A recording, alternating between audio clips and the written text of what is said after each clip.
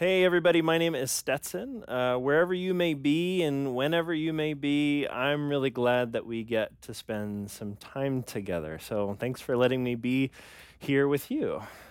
Lately, I have been reflecting on a skill that I used to have and was really good at, but I think I've lost it. And I don't know how to feel about that. See, I got my first smartphone after I graduated from college. So, all throughout high school and college, I only had one other phone. It was a Motorola Razr. I don't know if any of you had one, but to this day, I think they're one of the coolest phones I've ever seen.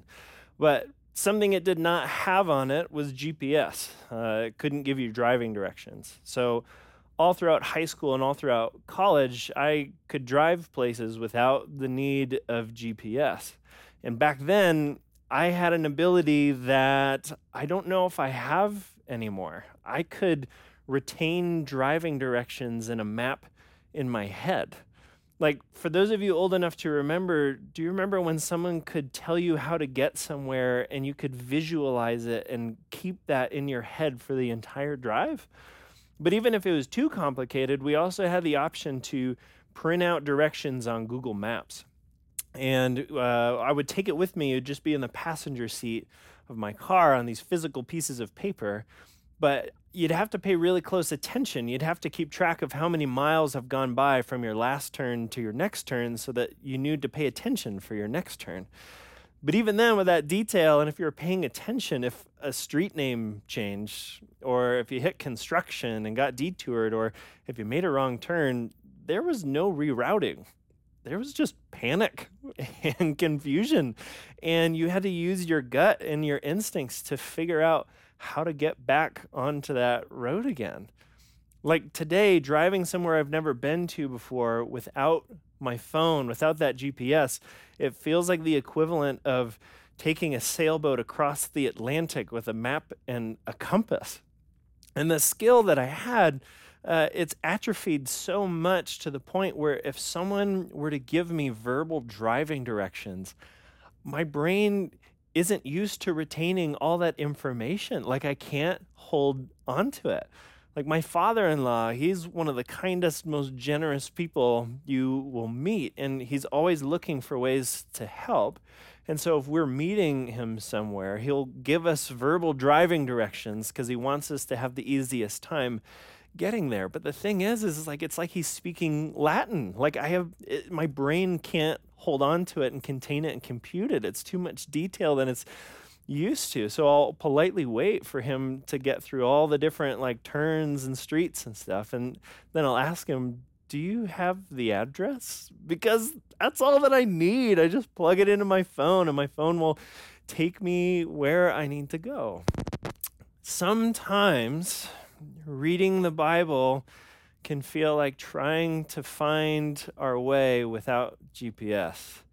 Instead, we've got this book of maps and charts seemingly pointing in all these different directions, and it's randomly changing street names from the Old Testament to the New Testament. And sometimes the directions feel like they're pointing in the opposite way that we were trying to go. And we have to either trust them or trust our gut and go in the other way. And it is really easy to get lost. I mean, we are in this series called Kingdom Culture. We've been in it since April, and we've just been looking at a couple chapters of the Bible. We've been looking at the sermon that Jesus gave. And you could say in this sermon, Jesus is giving us turn-by-turn directions of how to get to this kingdom that he's describing. And it sounds incredible. The trouble is, I don't remember most of what we've talked about since April.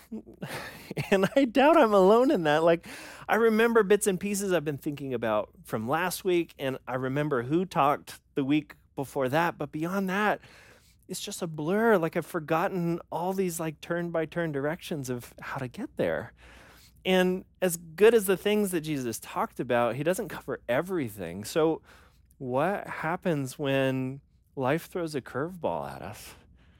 What happens when we get detoured and we don't know how to get back to the right road? What happens when we make a wrong turn or the street name changes or we forget some of the directions? How are we supposed to find our way again?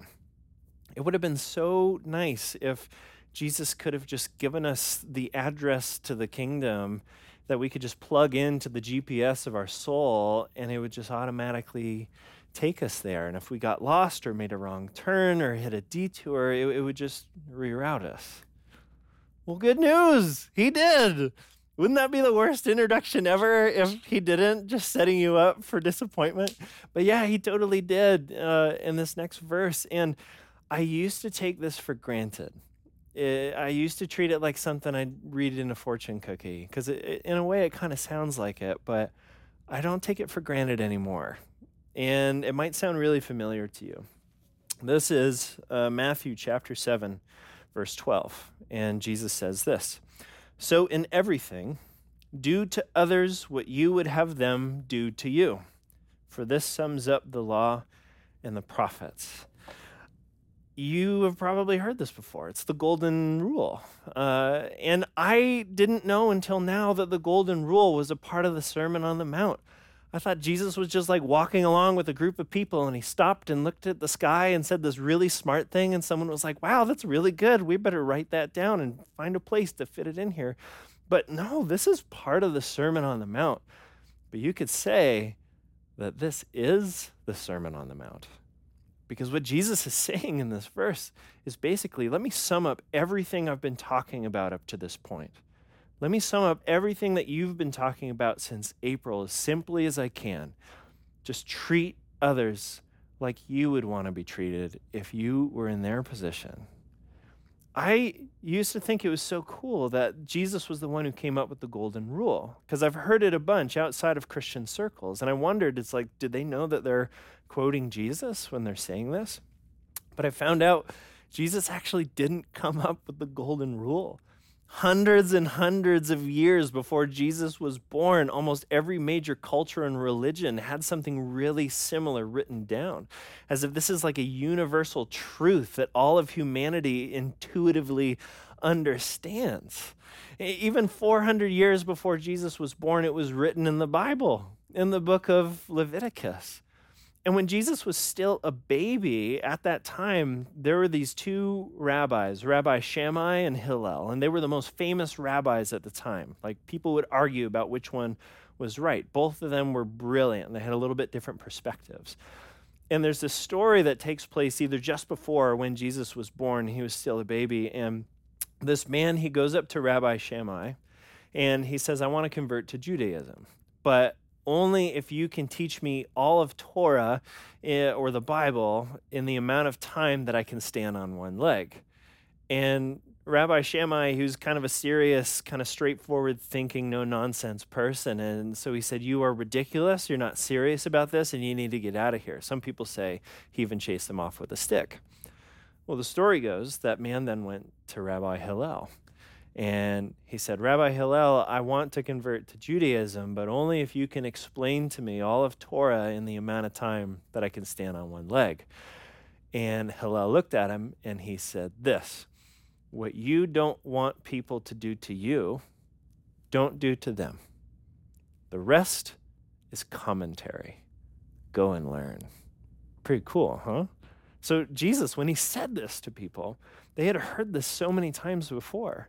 It's kind of like Jesus is saying, it's like, look, let me sum up this whole sermon for you in a way that you've actually heard hundreds of times before. You've heard it from all around the world in the market square. You memorized this as a kid in Leviticus. Hillel said it really well.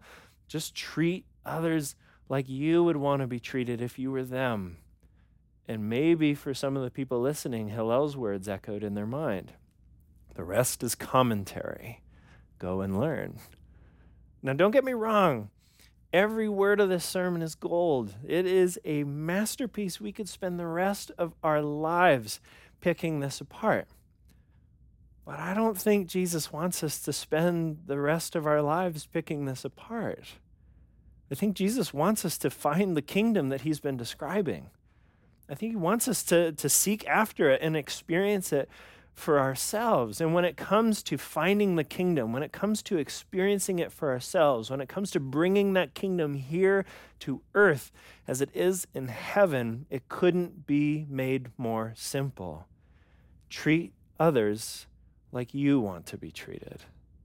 That's it. It's like Jesus has given us the kingdom's address, and we can just plug it into our internal GPS and get going. If we get lost and we don't know how to get back to where we should be, we can ask ourselves, am I loving others and treating others like I would want to be treated and loved? And if the answer is yes, keep going. If a life hits construction and we get detoured, we can ask, it's like, well, am I loving others like I would want to be loved? Yes? All right. Keep going.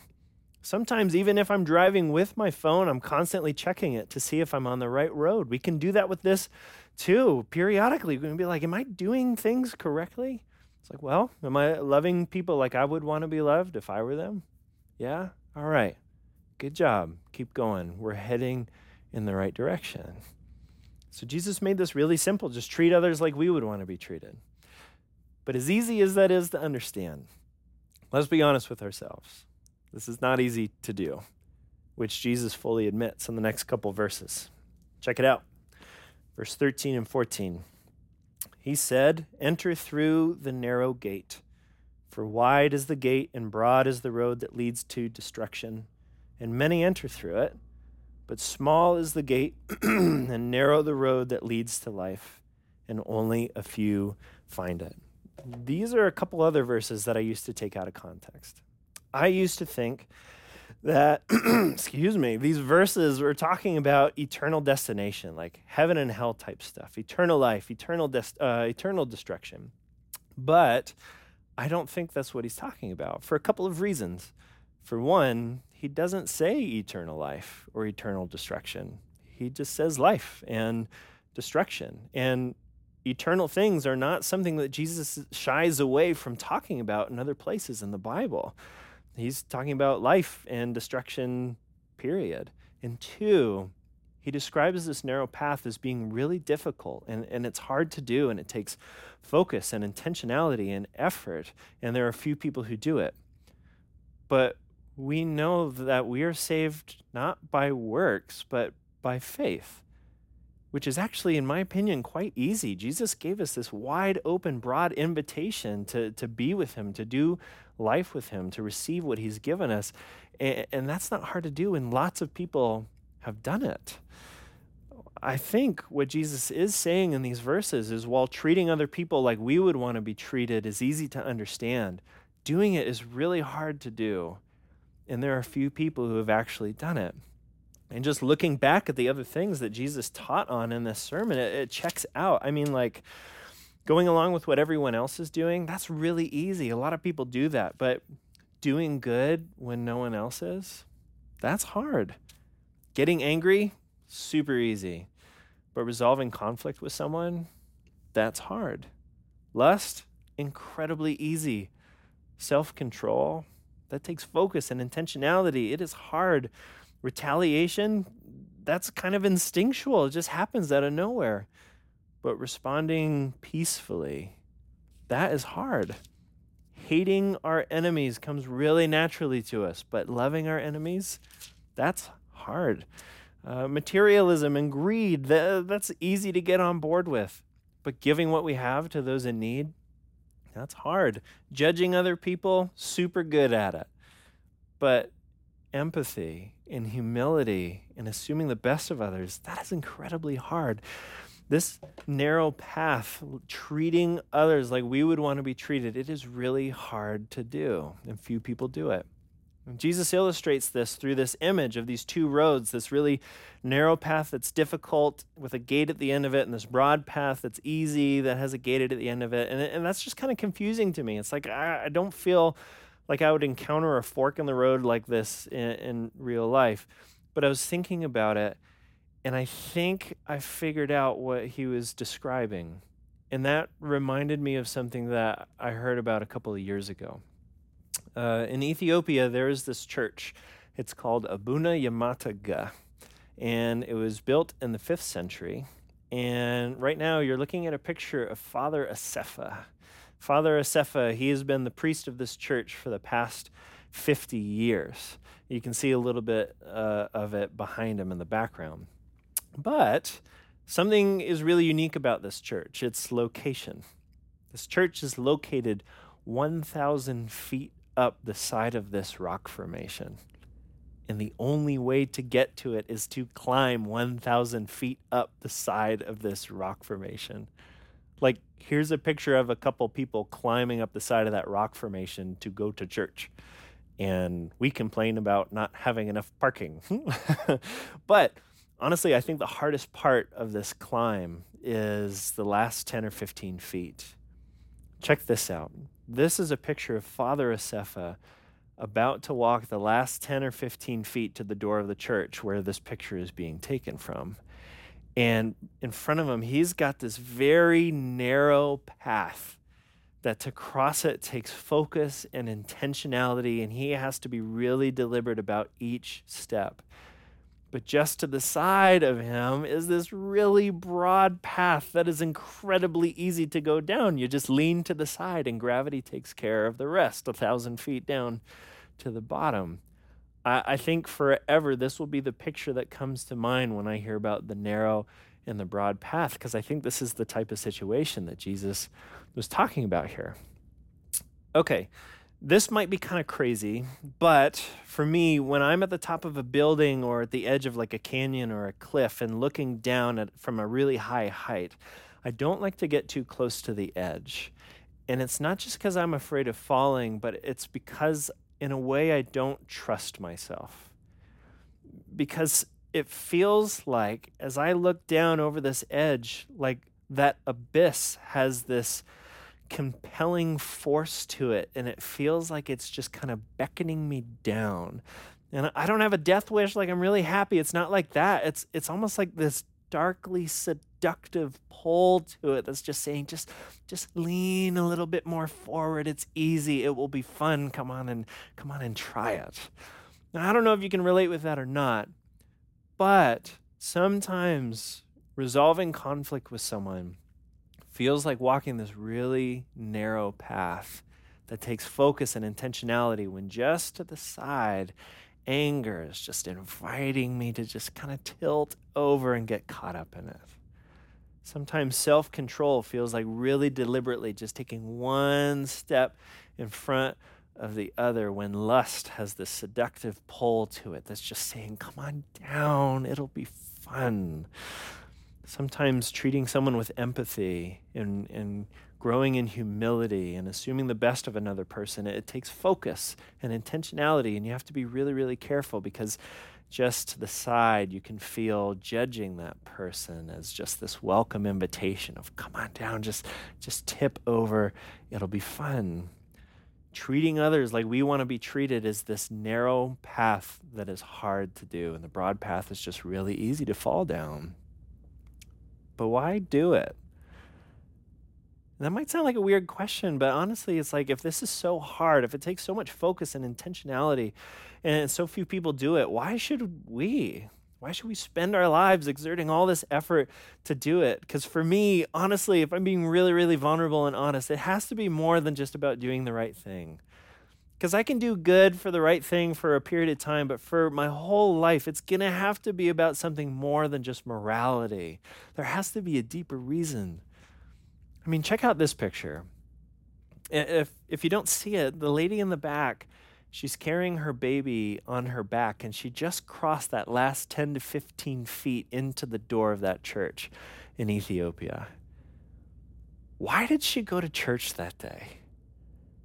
I don't think it was because she felt this moral obligation to go to church. Like, it's Sunday, and this is just what we do. Get on my back, we're going to church. I don't think that's the case. And all due respect to Father Asefa, his sermons can't be that good. So what was it that made her walk that narrow path that day? It has to be a deeper reason, and there is a deeper reason why Jesus is inviting us to walk this narrow path. Look again at verse 13 and 14. He said, "Enter through the narrow gate, for wide is the gate and broad is the road that leads to destruction, and narrow the road that leads to life, and only a few find it." I believe as human beings, every one of us is ultimately searching after one thing: life. And Jesus says treating others the way we want to be treated, this narrow path is hard, but it's worth it because that's where we find life. Oftentimes, the broad, easy paths, they only lead to destruction. There are a lot of people out there who go about life trying to find life through easy paths, and a lot of them experience a ton of destruction. But there are some who go about life taking this narrow path Jesus is inviting us on, and they find life. And again, we are not talking about life and destruction that happens after we die. Jesus is talking about life and destruction that we can experience now, today. When I think about my life, this rings true. Oftentimes, the easy paths I've taken have been destructive. It is really easy for me to yell at my kids. I just make eye contact and start shouting. It doesn't require a whole lot of skill. It's easy. But I don't walk away from doing that thinking, that was such a life-giving experience. It feels destructive. I feel like a bad dad.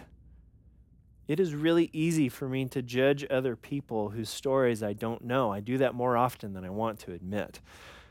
But after doing that, I'm not filled with this warm, fuzzy feeling inside. It more often feels like getting scraped along the side of a cliff as I fall down it.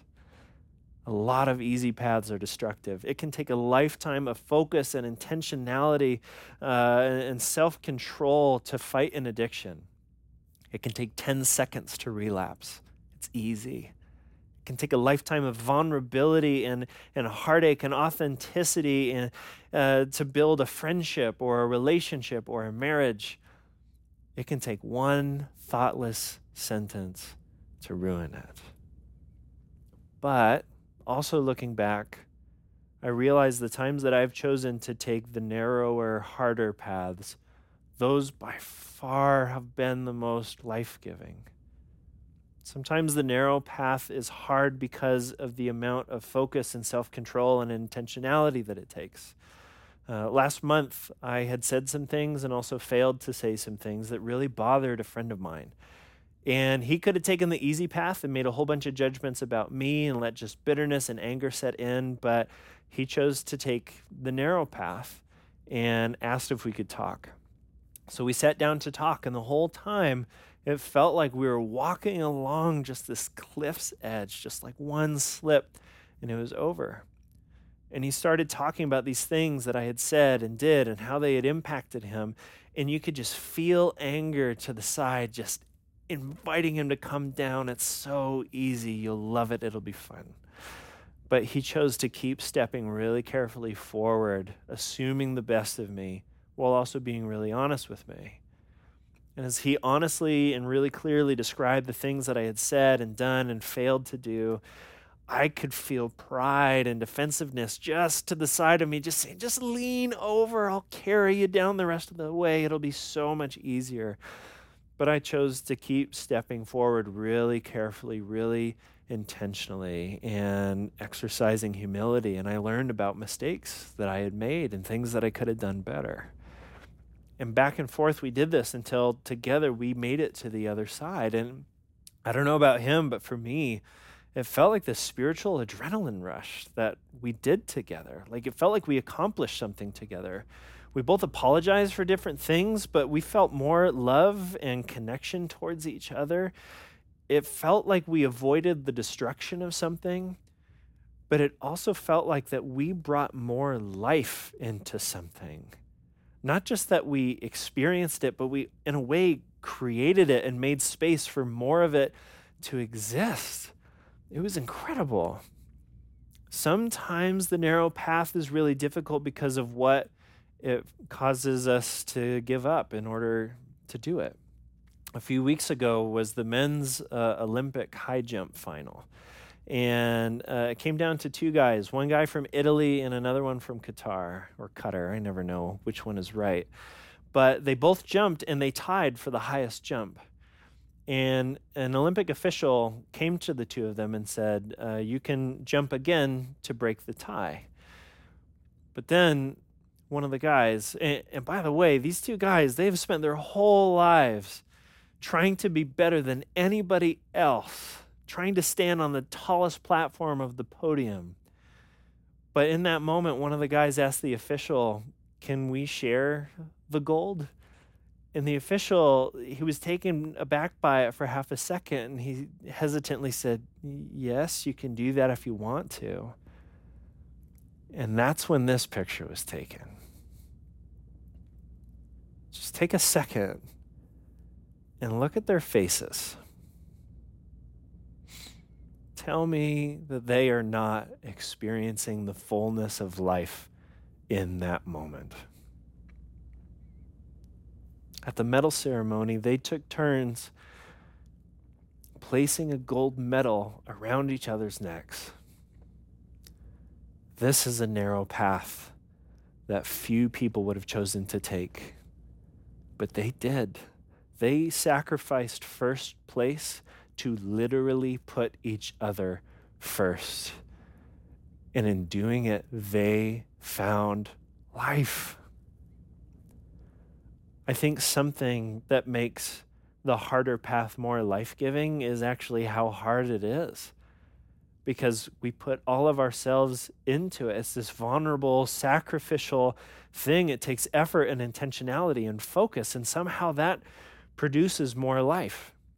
Like, I know a few people who have climbed to the top of Pikes Peak, but I also know that there are many, many more people who have driven to the top of Pikes Peak. There's a road that leads up there. And I bet if I stood at the top of Pikes Peak and waited for someone to come to the top of the trail, and I gave them a moment to just kind of take it all in and walked up to them and said, "What was it like getting to the top?" We would have this whole conversation about things that they've seen and heard and things they learned about themselves, and they would describe what they're looking at in that moment, which is kind of like this awe and reverence and respect and appreciation. But if I then walked over to the parking lot of the visitor center and then waited for a car to pull in and for people to get out of their car, and I asked them, "What was it like getting to the top?" They would probably say something like, "I don't know, it was fine. It took a little while to find a parking spot." And they might ask me where the bathrooms are or something. I would bet money that people who take the harder, narrower path to climb up the mountain experience far more life than the people who drive up the broad, paved road. There is life in the climb. Jesus has shown us how to get to the kingdom. Just treat others like we would want to be treated. But he doesn't just show us how to get there. He shows us how to be there and experiencing it, because he acknowledges this is hard, but the people who do it, they find life along the way. So paradoxically, treating others like we would want to be treated is not just the path, but is somehow also the destination to what we're looking for: life, the kingdom. And as good as that sounds, as easy as it is to understand, I still think there's one major thing that causes us to hesitate from doing this. And I think selfishness might be an unfair term. I don't think that's giving us enough credit. I think self-preservation might be the right term. Self-preservation is this honest thing to consider just as human beings. It's a good thing to think about. But sometimes loving and treating someone like we would want to be if we were in their position, that can feel really sacrificial. It can require us that we give a lot. And in that moment, when we're faced with that opportunity, we often ask a lot of what ifs. What if I do this and I'm not left with enough? What if I don't get what I need or what I want? What if I do this and it's a waste and this person takes advantage of me? Or what if I'm loving all these people like I would want to be loved? Who's going to love me?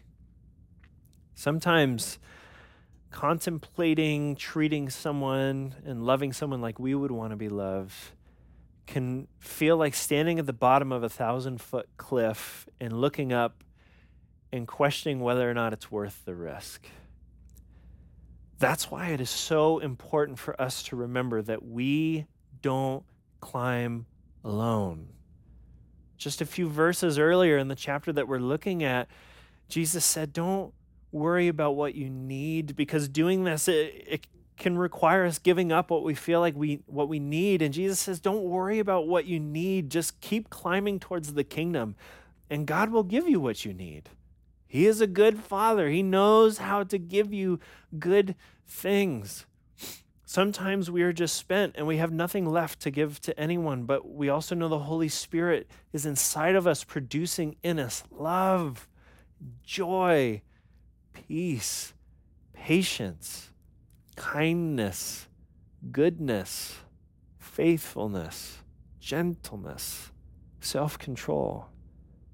In the very last verse of this book, Jesus tells us, I am with you always, to the very end of the age. This path, this climb that Jesus is inviting us on is difficult, but we don't climb alone. Jesus is not some heartless priest sitting in a church 1,000 feet up a cliffside waiting to see who is good and perfect enough to make it all the way to the top and who slipped and fell. He is climbing right behind us. And in this way, Father Asefa is a lot like Jesus. Father Asefa lives in that church on that cliffside in Ethiopia, but every day for the past 50 years, he has climbed all the way down so that if anyone wants to come up, he can guide them.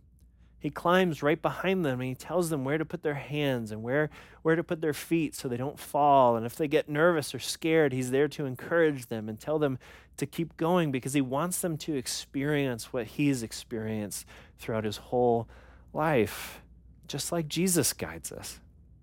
We might slip and scrape ourselves up a bit, but he doesn't let us fall. He encourages us because he wants us to experience what he has experienced, what he sees. He wants us to see that too and experience that too. You could say, in a way, that the Sermon on the Mount is Jesus gently guiding us up this climb, saying, put your hand there, put your foot there. Don't be afraid. I'm right behind you. Don't worry. I've got you. Jesus has shown us really simply how to experience and get to this kingdom. Treat others like we want to be treated. He's given us the address. We can get going. Though this is not easy to do, it is difficult, but it is worth it because along the way we find where we're heading. Paradoxically, it's both the path and the destination to life in the kingdom when we treat others like we want to be treated. This can be hard and scary and risky, but it's okay because we don't climb alone. We have the address. Let's just get going.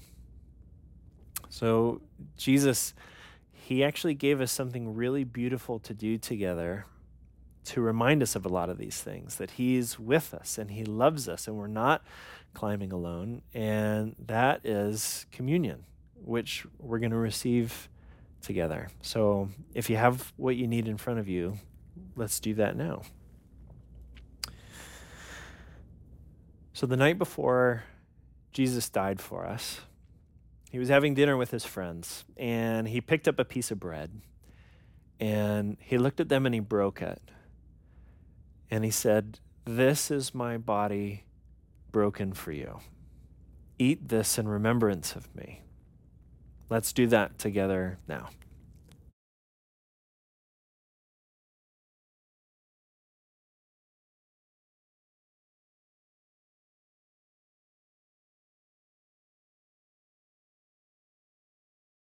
So that same night, Jesus then held out a cup of wine, and he looked at his friends, and he said, "This is my blood poured out for you.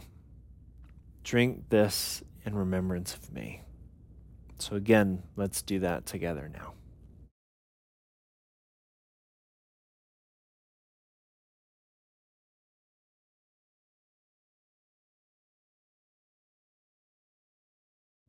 Let's pray together.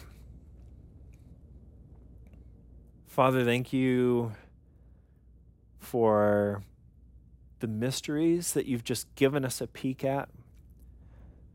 Mysteries for us to uncover and explore and discover. That is really fun and really beautiful and really meaningful. I hope that never ends.